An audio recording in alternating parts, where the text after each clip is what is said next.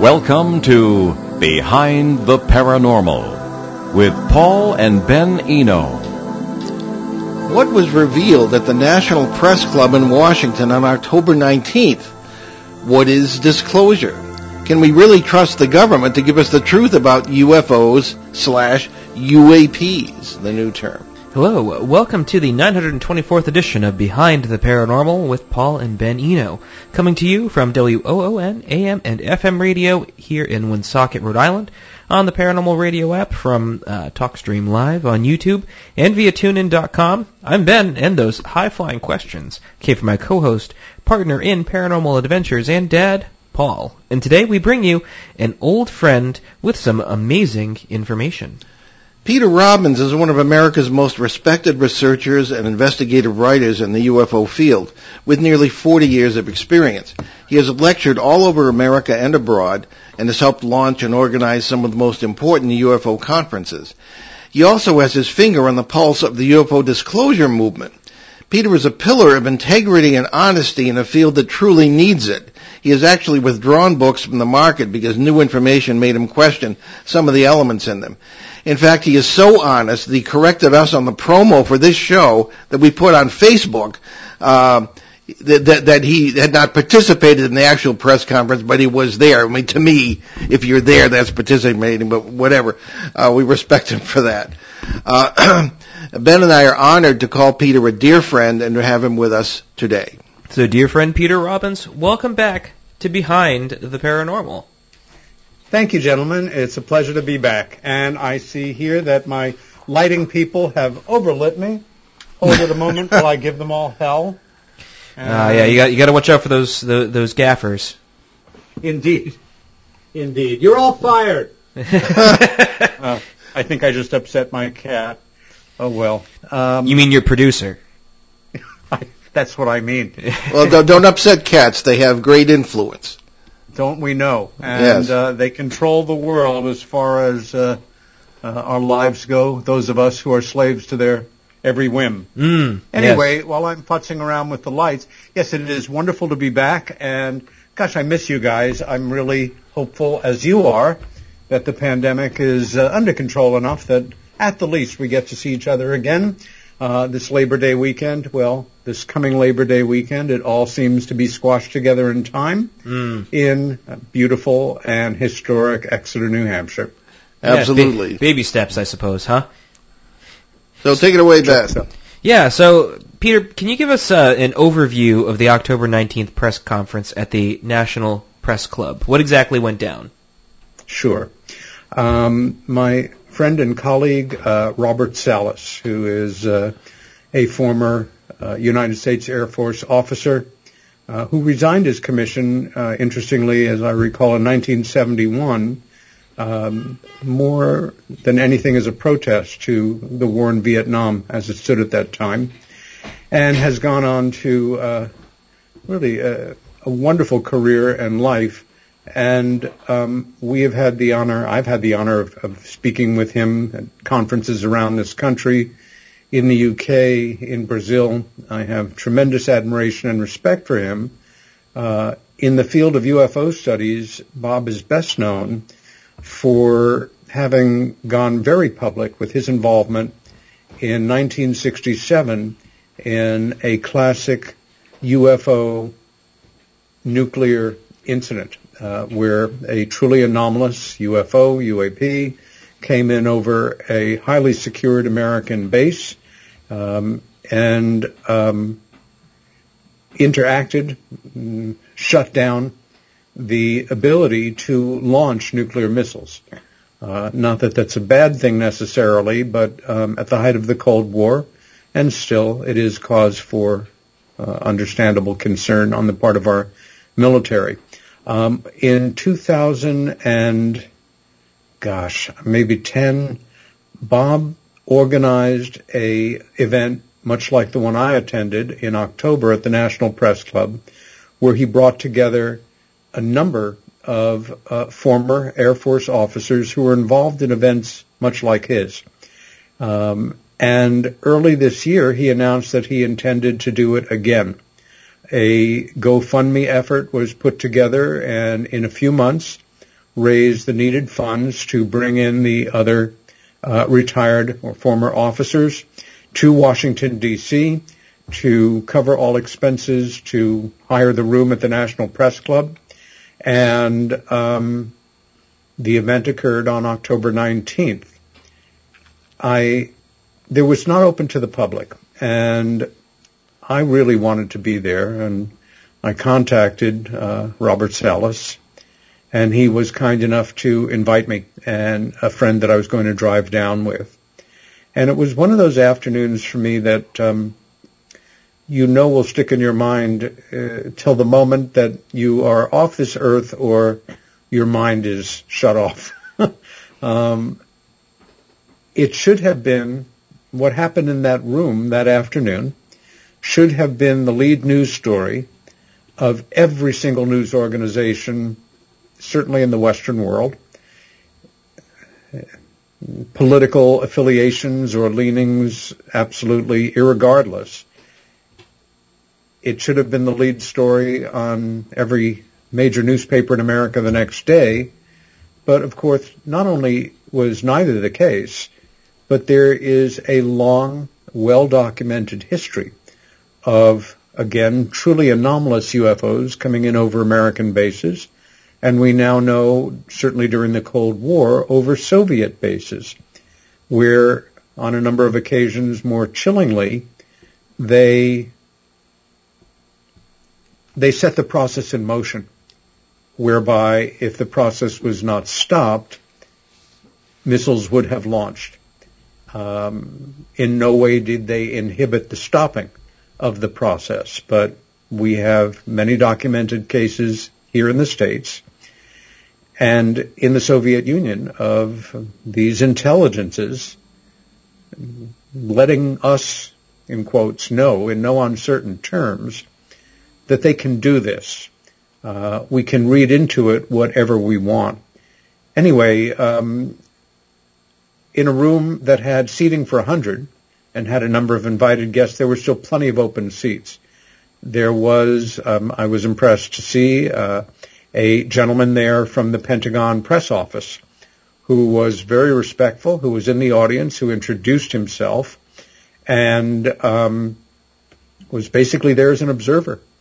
The only news organizations that made themselves present, and we were all very aware of it because they were very active, not just with our witnesses, interviewing them at length after the really nice lunch at the press club that our friend and colleague Stephen Bassett had arranged for not just the witnesses but all of the guests as well. And I wish that had been recorded. It was quite an amazing conversation that went on over lunch.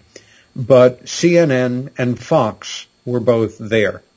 And bearing in mind that there was no coverage of this event on CNN or Fox that evening or the next evening, what they were doing there, and I spoke at some length with the folks from the CNN team, others spoke with the Fox people, both networks were working on documentaries or an episodic documentary, a series for broadcast next year, and I'm guessing next summer, because as you both know, we are coming into 2022, and late June being the 75th anniversary of the Kenneth Arnold sightings, the Roswell crash, and the modern age of UFOs.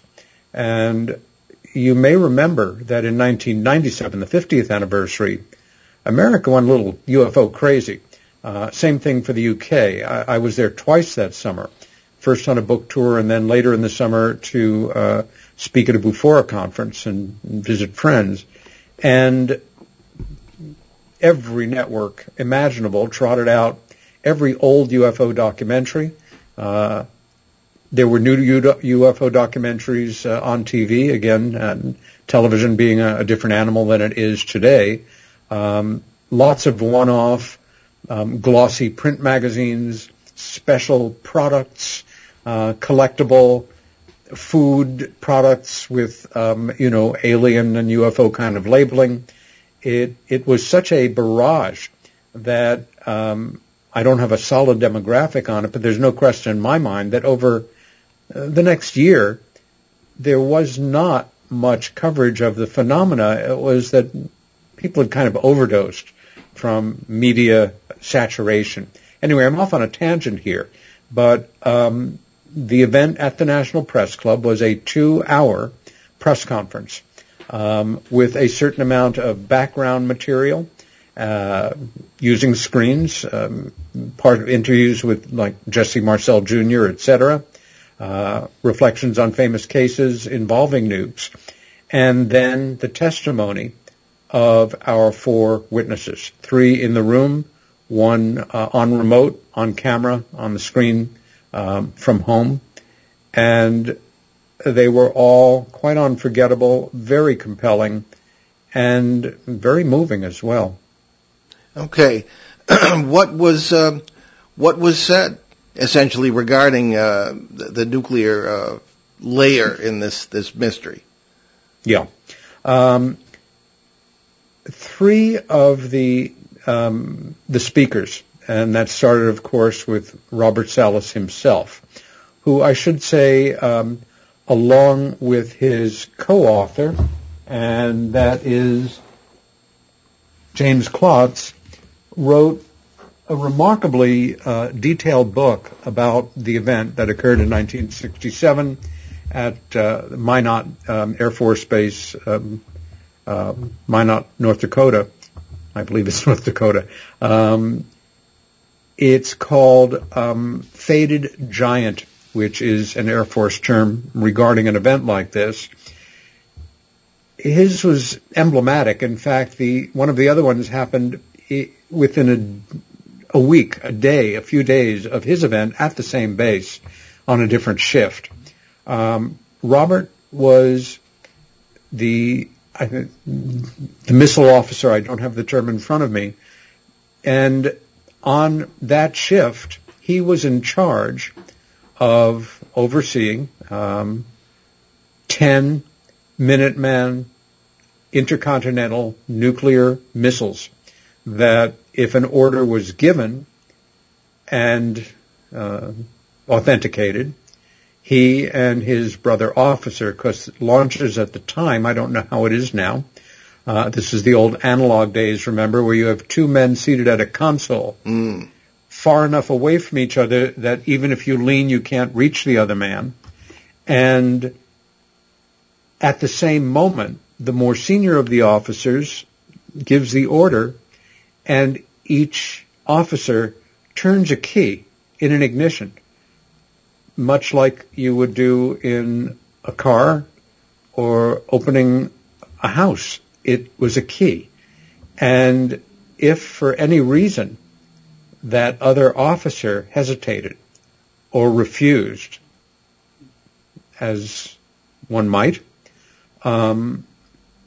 the commanding officer, or if the commanding officer refused, the other officer was authorized to remove their service weapon, which at the time, a standard issue, was a Colt automatic 1911 model 45 caliber handgun, and kill the other officer, bring in the next officer in the room to complete the order.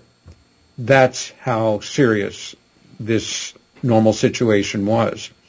And at a certain point, those underground, and I think it's 45 or 50 feet underground. At least that's the old Atlas silos. I visited one some years ago in New Mexico, where you are in another world, and whatever is going on above you, it doesn't matter whether it's winter or summer. You are in a secured facility that temperature is the same year round, etc. And they, listening to the chatter coming from men on the surface, they hear people reporting that a large glowing disk is coming in toward the base, and at one point hovering just above the entrance, 50, 100 feet off the ground, very close. And it's at that point that then Captain Salas, observing the readouts on all 10 missiles under his command at the time, watches them being shut down with no mechanical failure on the side of their technology, but with the UFO hanging there, all 10 missiles are made inoperable. And then at a certain point, the missile, the craft, the little glowing disc-shaped light goes away. They were debriefed and basically told this didn't happen. You will not talk about this among yourselves or to anybody ever. And you know what happens or can happen if you don't. And after years, men decided that they would talk about it. That basic scenario was repeated 3 times by men, at least well in their 70s, maybe early 80s, who it struck me and a number of other individuals were probably rather be someplace else at that time. They weren't being paid. This was not some glorious moment for them. None of them were working on books. None of them were doing this to become media stars. They simply wanted to be on record, to be blunt, while they were still here on Earth.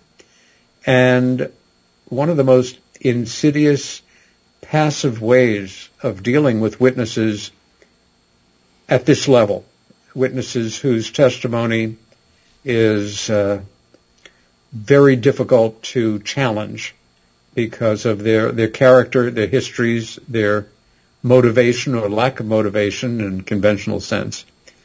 They are simply ignored and allowed to die so that in the event of a congressional investigation or any kind of official inquiry, their testimony is there, but recorded testimony does not have the weight of an individual on the stand, which I resent as a strategy very much. It's a passive strategy, but it kind of stinks. Anyway, the 4th officer, Dr. Jacobs, he was in a different category. He was involved in filming under highly classified circumstances with the most cutting-edge camera technology at the time, photographing Atlas missiles as the stages separated, moving into the outer reaches of space, and having that footage available to the Air Force and whomever needed to see it. And at the time they were working with a new state-of-the-art situation, technically, and as they were doing the filming, they were keeping their eyes on the technical aspects and not looking at what the camera was seeing. And as he tells the story, which was reprinted in the wonderful press release they gave those of us that were there, but there he is at home talking to us live in Washington and saying, the next day I'm called into my commander's office and asked if myself or any of my team, in so many words, messed around with the film footage.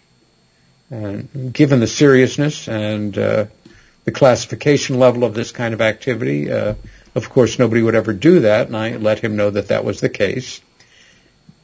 And I then watched what we had shot the day before in a screening room with my senior officer, 2 civilians, guys in suits, who were not identified to me. And what we observed, and at this point in the testimony, Paul and Ben, we see a simple animation come up to describe what he is telling us. He said they watch the separation of the stages, and everything is going superbly. And the whole filming process apparatus is as smooth as it could be. The resolution is absolutely superb. And finally, they have, literally going through the blackness of space, a dummy nuclear warhead having separated from the last stage of the rocket, and it's moving at, I think, 8,000 miles an hour, and coming in from the upper left is a disc-shaped object, which then traverses in one kind of effortless circling. It circles the warhead, also pacing it perfectly at 8,000 miles per hour, and at 4 different points, roughly at quarter points, it shoots out a beam. A beam of light. We see it in the animation 4 times, and then he said the warhead, the dummy warhead, destabilized and started to roll, and then rolls out of frame, and then the unknown takes off, and that is that. And he was quite flabbergasted. Was made very clear also that this is something he could never and should never talk about. And ultimately, many years later, he decided, based on learning that the officer had made a public statement about this, that he would as well. And Dr. Jacobs, Robert Jacobs, was, even though he was not involved in the kind of event the other 3 men were, his testimony really rounded it out in another way in terms of them and us. I have really not been able to stop thinking about this since, and it's something I've thought about for years. It's been quite some years since Robert Hastings' definitive book on this subject, UFOs and Nukes, something that should be in every serious UFO library, came out. And I also very strongly suggest or encourage people to read Robert Salas's and his co-author Jamie Klotz's book, Faded Giant, about the particular event that Bob was involved in that was so life-changing for him in 1967. Also, the footage that I sent you guys of the actual press conference is in the public domain. We want it to get out there, so you are welcome, I'm sure with the blessings of Robert Salas and all else involved, of putting that on your website and encouraging your viewers and listeners to see it for themselves. I think that's a great idea. We could put a talking points page for this show, and that's a great place to link that. Ben, you've been taking a lot of notes. Do you have a question? I do, but I don't know if it's relevant anymore. Okay. Well, I suppose it is. I want to take a quick step back to, you had representatives from CNN and Fox News there, and this is some pretty big stuff, right? This is, it's definitely national security threats, arguably. And it's interesting because I was doing a wee bit of research, and there was a Gallup poll that came out this past June that essentially it detailed a couple different things. Essentially, 4 in 10 of every American believes in UFOs in some way, shape, or form, right? That they visit us, for whatever reason, who knows.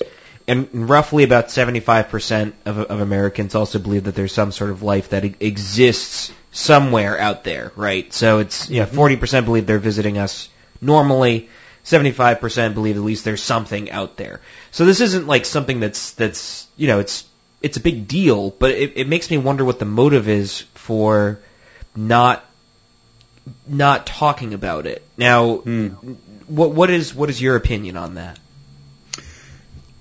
I think that's a terribly important question, Ben, and it's one I've been turning over in my mind to one degree or another for more than 40 years. Yeah. There are alternate reasons we can come up with.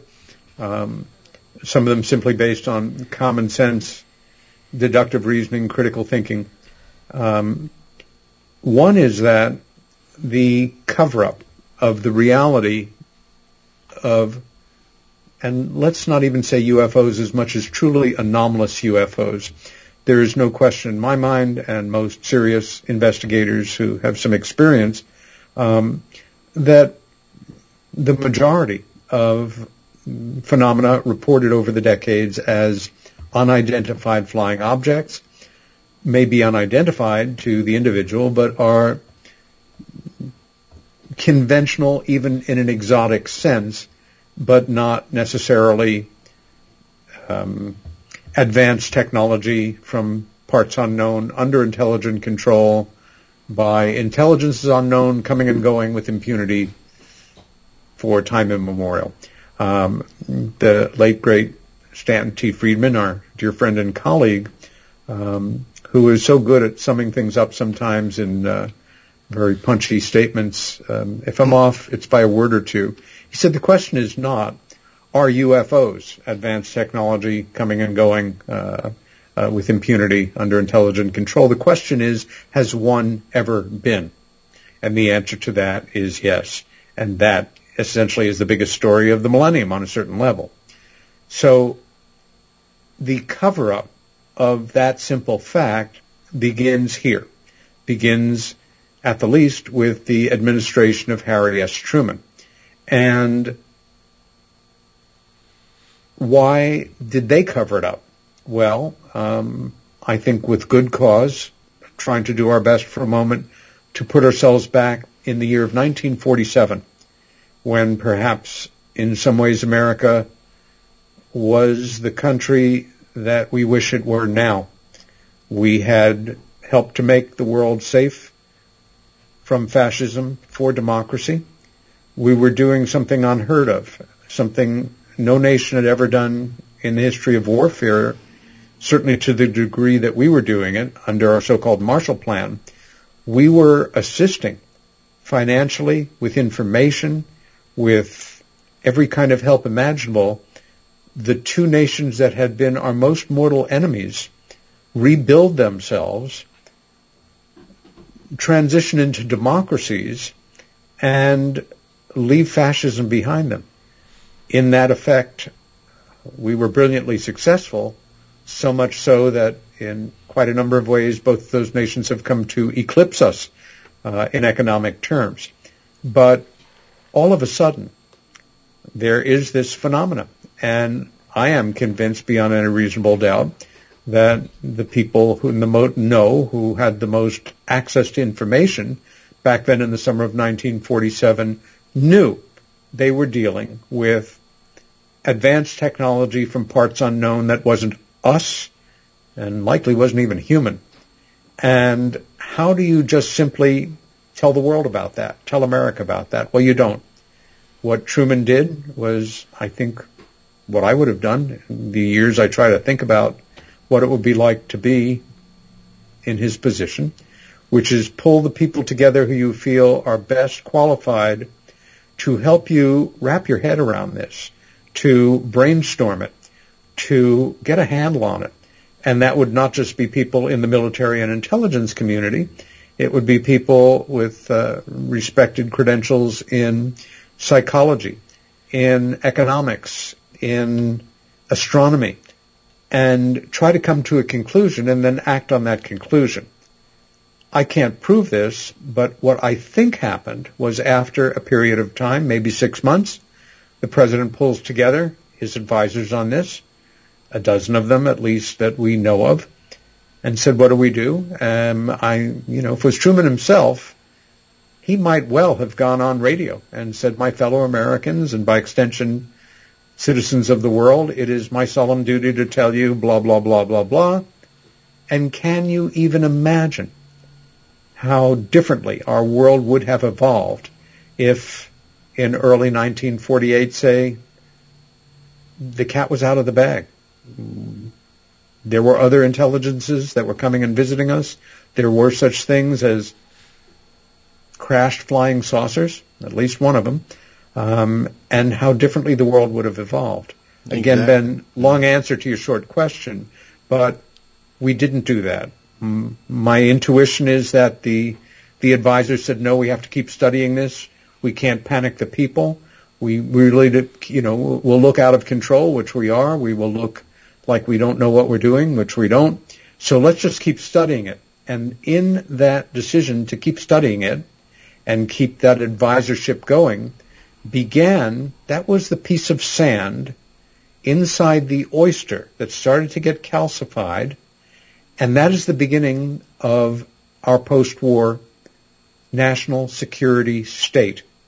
Now, of course, we live in a world of national security states in the first national security state, and that core secret that it began with, of the millions and tens of millions of little secrets, big and small, that are classified, going back probably to at least the Lincoln administration, because of the excuse of, well, it would embarrass some families of people who were involved, blah, blah, blah, that little piece of sand that started the irritant, that had to be covered up, more and more layers on the pearl there, that is the core of our national security state, was not our nuclear weapons development program. That was, of course, a major top secret operation. But the core of the secret keeping that began this crazy world we live in now was secrecy about this phenomena and the knowledge that we had that it is real, and how we had to do everything possible in the minds of the controllers, the people who have always moved around the chess pieces, that we can't talk about it. The other thing, and it's a really simple thing, Ben, is it's been many decades since a president of the United States on his own, in this case, could have gone forward and said, it's my solemn duty, blah, blah, blah, and set this thing in motion. Truman could have. Eisenhower was the last one, I think, who could have. After that, I don't think they had a chance. But let's remember that whatever the party affiliation, whatever the political leaning, the ex-president's club, since Harry Truman, including Truman, dead or alive in terms of families and influential friends, is a very sensitive little group that is not nearly concerned after the fact with politics as much as their place in history. And let's say our past president Trump, our current president Biden, our next president, whomever, were to dare to do something like this, what they would be saying unspoken is that every single president, since and including Harry S. Truman, is an unindicted co-conspirator in the greatest cover-up in the history of humanity. I don't think that they're going to be allowed to do that. And that's just one aspect of it. The possibility of mass panic, at least on the part of some people. The possibility of a stock market crash. The possibility of chaos in the petrochemical industry. We know we're dealing with power sources that go beyond our imaginations on some level, but if they were to become available or even to be known as real, what would that do to the stabilization of where we stand right now as the most enlightened, powerful minds try to figure out ways to transition over the next few decades from fossil fuels to non-polluting power sources? Those are just a few of the reasons, I think, that we're in this limbo that we've been in for such a long time. Okay, well, with those cheery thoughts, let's take our break. You're listening to Behind the Paranormal with Paul and Ben Eno on WOON 1240 AM, 99.5 FM in New England's beautiful Blackstone River Valley. Excuse me. And our great guest today, Peter Robbins, will be right back with some questions from listeners. Stay with us.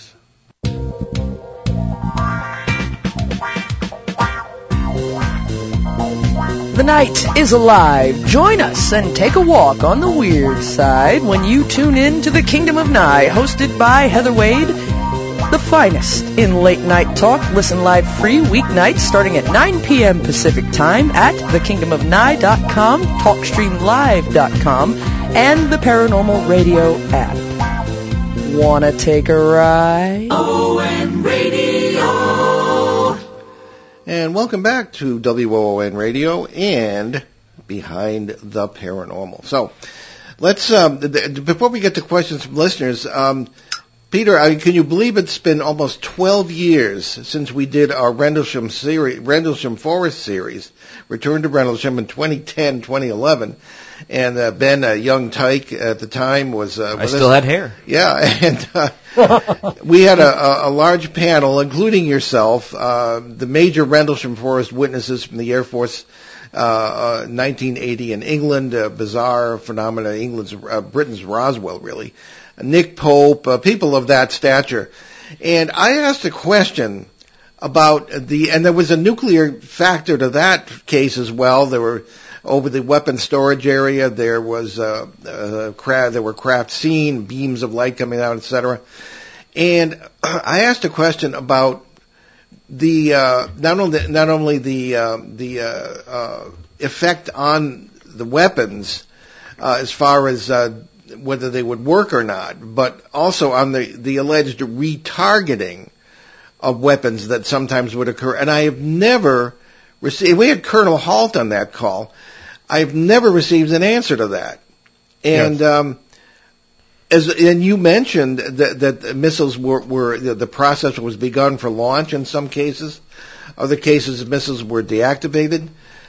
Are you, where would they, in cases of retargeting, and we talked to David Jacobs about this too. What do you know about that? Where were they retargeted to, and when did that occur? I have no idea. You can't get an answer to that question, I know. No, I don't. And I'm in the dark about it, as you guys are.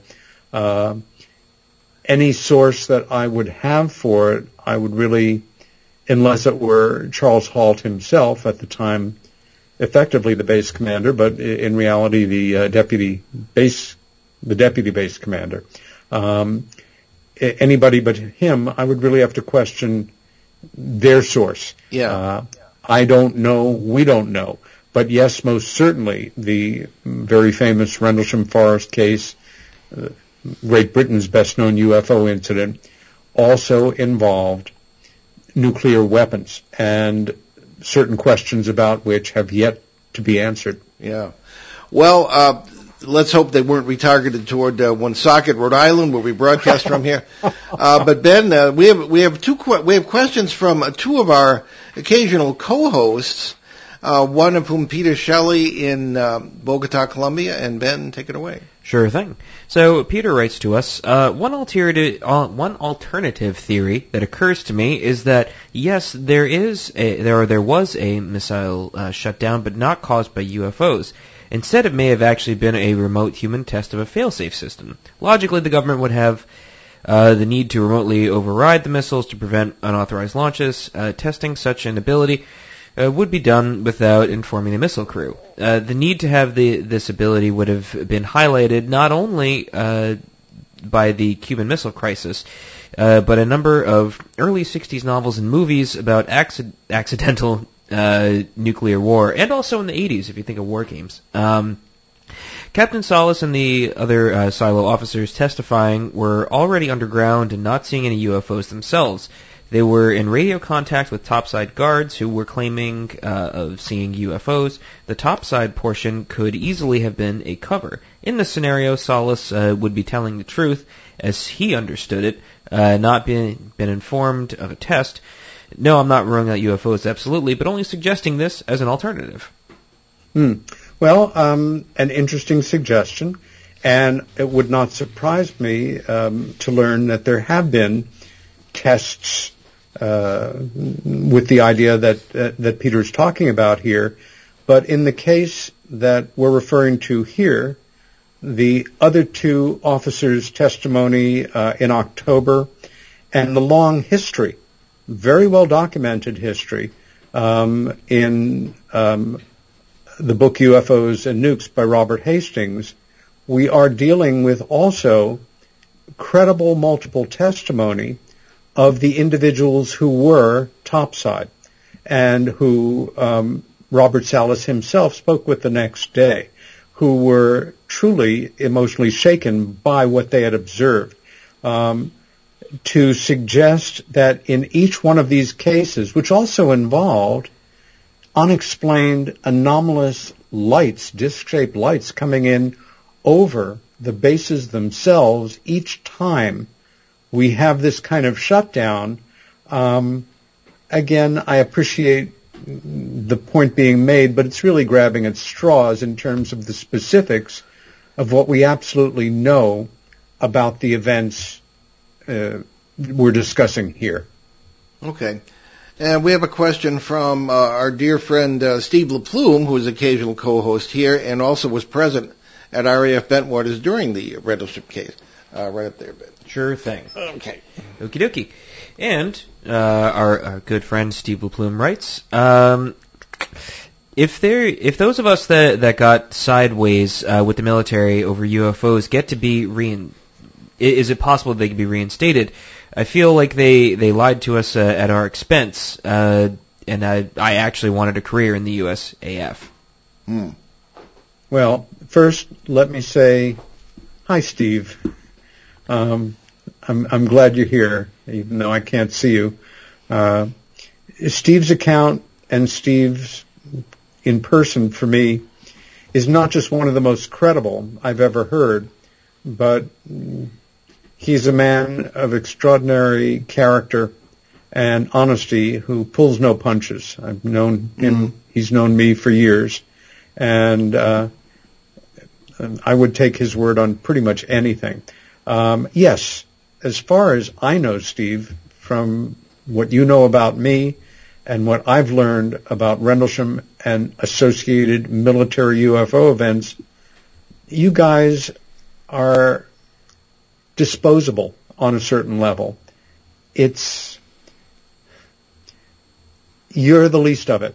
The most important thing is to keep the lid on it, or certainly has been up until now.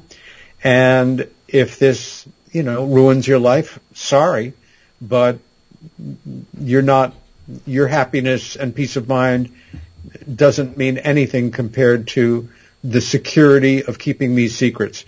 People talk about this as a national security matter. I much prefer the wording national insecurity.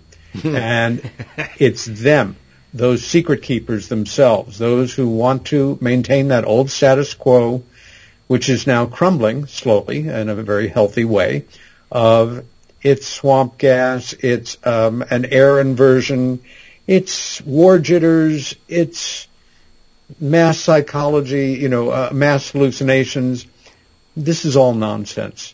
It is what it is. And again, not all, but some, as Steve knows better than most people, UFOs are not explainable in conventional terms. And Steve, I hope you're doing well, and we'll be in touch. Very good. Thank you for your question. Okay. I think we have time for one more sort of major issue here. Sure. Peter, one cannot help but notice the irony of the coverage that the Pentagon, quote-unquote, revelations earlier this year received about UFOs and the lack of coverage of what we're talking about today in this press conference in October. What's that about? Can you comment? Why was one covered and the other not? Yeah.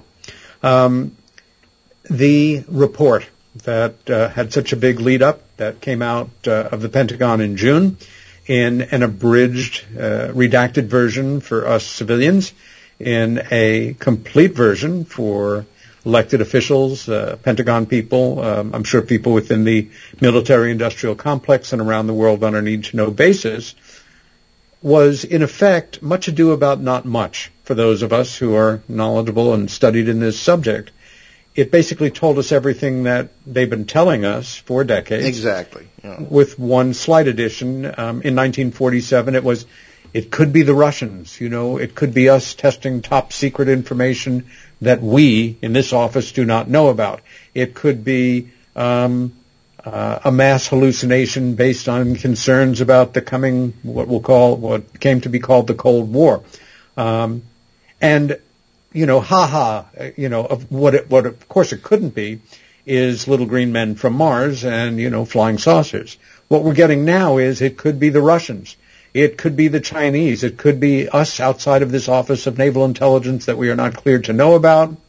Or who knows? It could be just possibly some sign of, that possibility of life from out there, another world, another galaxy, another dimension.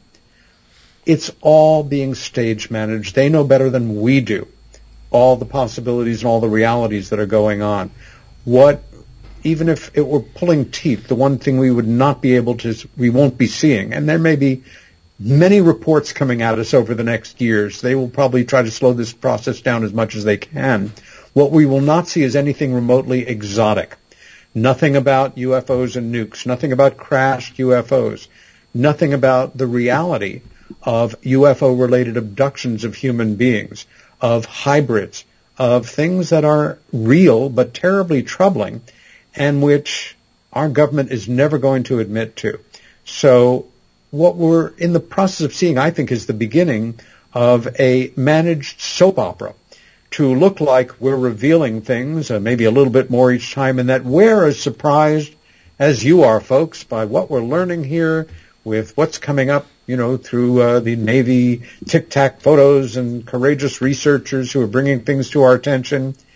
It's a show, and we're the audience.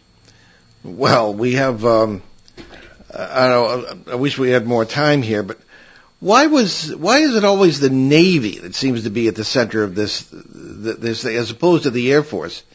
You think of the Air Force, that these are flying things usually, but they're underwater. I don't know. What say you? Well, when Harry Truman decided that he wanted the War Department, which had been a department of the American government since the Revolution, when he wanted it dismantled and replaced with a new entity to be called the Department of Defense. Number one, the Air Force didn't exist. Number two, the man, not a committee, the man he chose to oversee the dismantling of this old department, which I, even as a kid, thought had a very honest name. There's no ambiguity about calling a department the War Department, or as opposed to Department of Defense, and create this new entity. It was the then most recent Secretary of the Navy, James Vincent Forrestal. And Forrestal, who went on in September of 1947 to become our very first Secretary of Defense, full acclamation. Everyone in the House and the Senate agreed with the President. This was the man for it. He asked the Army and the Navy for plans to help draw up and oversee the structure of how this new Department of Defense was going to be put together. And he chose the Navy's plan. So in a sense, the Navy has been at the center of this kind of strategic thinking since before the beginning of the actual advent of the Defense Department. And it was not until late September of 1947 that the United States Air Force was activated. So the Air Force got stuck with, overseeing the thing officially and Project Blue Book, I think, because they're called the Air Force, and we're not thrilled about it. In 1968, of course, they officially declared themselves out of the UFO business and the dismantling of Project Blue Book. Of course, we know that was also for show. They never got out, and Blue Book was, at best, a public relations venture and a file-keeping aspect. But the Navy remains at the core of the secret-keeping and as knowledgeable a branch in the services, if not more, than the others. Okay. And a few more minutes. Peter Shelley would like to know if the Pentagon representative at the press conference in October said anything. I'm sorry. The Pentagon representative from the press office, did he speak at all, or she, at the press conference? Only, it was a he, and only to identify himself as a representative of the press wing of the Pentagon, who was there as an observer and a listener. To the best of my knowledge, we haven't heard anything from that individual in specific, or the Pentagon in general, about the press conference, and that couldn't surprise me less. Okay. Now, Peter, take a moment. Tell people where people can find out more about yourself, your books, etc. Right now, you can follow me on Twitter. That's at Peter Robbins UFO. Become a friend of mine on Facebook, and believe it or not, there are several Peter Robbinses in the universe, and I am the one listed in Ithaca, New York, although I'm just outside of Ithaca. More to the point, join me on Monday nights, 7 to 9, on KGRA Digital Broadcasting. That would be kgradb.com. And again, that's 7 to 9 Eastern Standard Time, when I do a live 2-hour broadcast every week under the name of Meanwhile Here on Earth. And I'm very proud of the way the show is going. It's almost a year now since I have joined you two gentlemen in the world of broadcasting. And my shows vary back and forth between panel discussions and mostly in-depth autobiographical conversation interviews with some of the leading, upcoming, and newer personalities in the world of UFO studies, paranormal, but also in filmmaking, in the arts, and other related and unrelated subjects. Those broadcasts are also all available on Spreaker, SPREAKER.com, at no cost, but only in audio. And we do tend to show a lot of images. Also, the first 35 or so shows are forever embedded on in YouTube, and you can subscribe to KGRA if you want to. But in any case, I hope you'll be joining me on Mondays. That's a terrific show. I say that not just because Ben and I have been on it, but because Peter just does a great job. Oh, yeah. And terrific guests. And I look forward to being on it again soon. We're talking about that. Yes. And Peter also has honored us with the offer to write the foreword for our forthcoming book, Behind the Paranormal 3, Uneasy Skies, if we ever finish the darn thing. So that's a work in progress. Hopefully, yeah, work in progress, hopefully next year. So, Peter, thank you so much for being with us today. Terrific discussion, and only just getting started, I think, on this subject.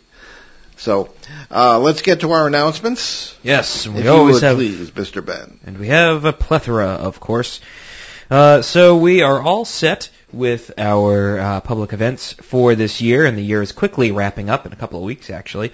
But we look forward to the Supernatural Bowl. That's a debate on February 4th at the Pine Bush UFO and Paranormal Museum in Pine Bush, New York, and to the New England Parafest in Kittery, Maine, which runs from April 10th to the 26th. That's in 2022, and we'll provide more information as those dates approach. After years of technical problems, all the regular recorded shows from Behind the Paranormal, from CBS Radio, Achieve Radio, and here on WO1 AM and FM, including the CBS special that we mentioned earlier 12 years ago with Peter and many other luminaries in the field about the Rendlesham case. That's all available at BehindTheParanormal.com. Also fully restored are those, and also YouTube and Apple Podcasts, iTunes, etc., and many platforms have our shows, at least going back a few years anyway. But all of them, over 1,000 hours, are at BehindTheParanormal.com. Our show has its own app, believe it or not. It's very simple, but it's free. I mean, what do you want for nothing, right? Right now, it just has some of our most recent past shows. It's not in the Google and Apple store. We're having trouble getting it in there. I really haven't had time to work on it, but there's a link at BehindTheParanormal.com on the main page if you'd like to just download it, and it'll do the same thing. So, and you can also check out our books, along with those of our guest co-hosts at our show website, BehindTheParanormal.com, where you can also find out more about the show, our many cases over the years, our public appearances, and how to book us, as well as my dad said, our 900-plus free recorded shows, now restored, as my dad mentioned. And we have to mention, of course, the terrible tragedy in the southern United States over the last few days, the tornadoes, the terrible loss of life. Our love and prayers go out to them. And also, what's really needed are blood donations. Okay, those are low, so we encourage you to donate to your local blood bank, American Red Cross, and I think that is probably the best way immediately to send some help to those poor folks. Indeed. So. What do we have next week, Ben? So, next week, December 19th, we have Josh Rutledge and Stefan Gerhardt here. They will be here to give us a tour of the weird paranormal world of Kentucky and beyond. And we leave you today with a quote from our old friend, the late, great Stanton T. Friedman, from his foreword to our 2016 book, quote, "Truth is derived by a combination of investigation and imagination," unquote. I'm Paul. Full of wisdom, Stanton. Absolutely. We miss him a lot. Indeed. I'm Paul Eno. And I'm Ben Eno. And thanks for joining us on our great cosmic journey, and we shall see you next time on Behind the Paranormal. Return to this radio frequency 167 hours from now for another edition of Behind the Paranormal with Paul and Ben Eno.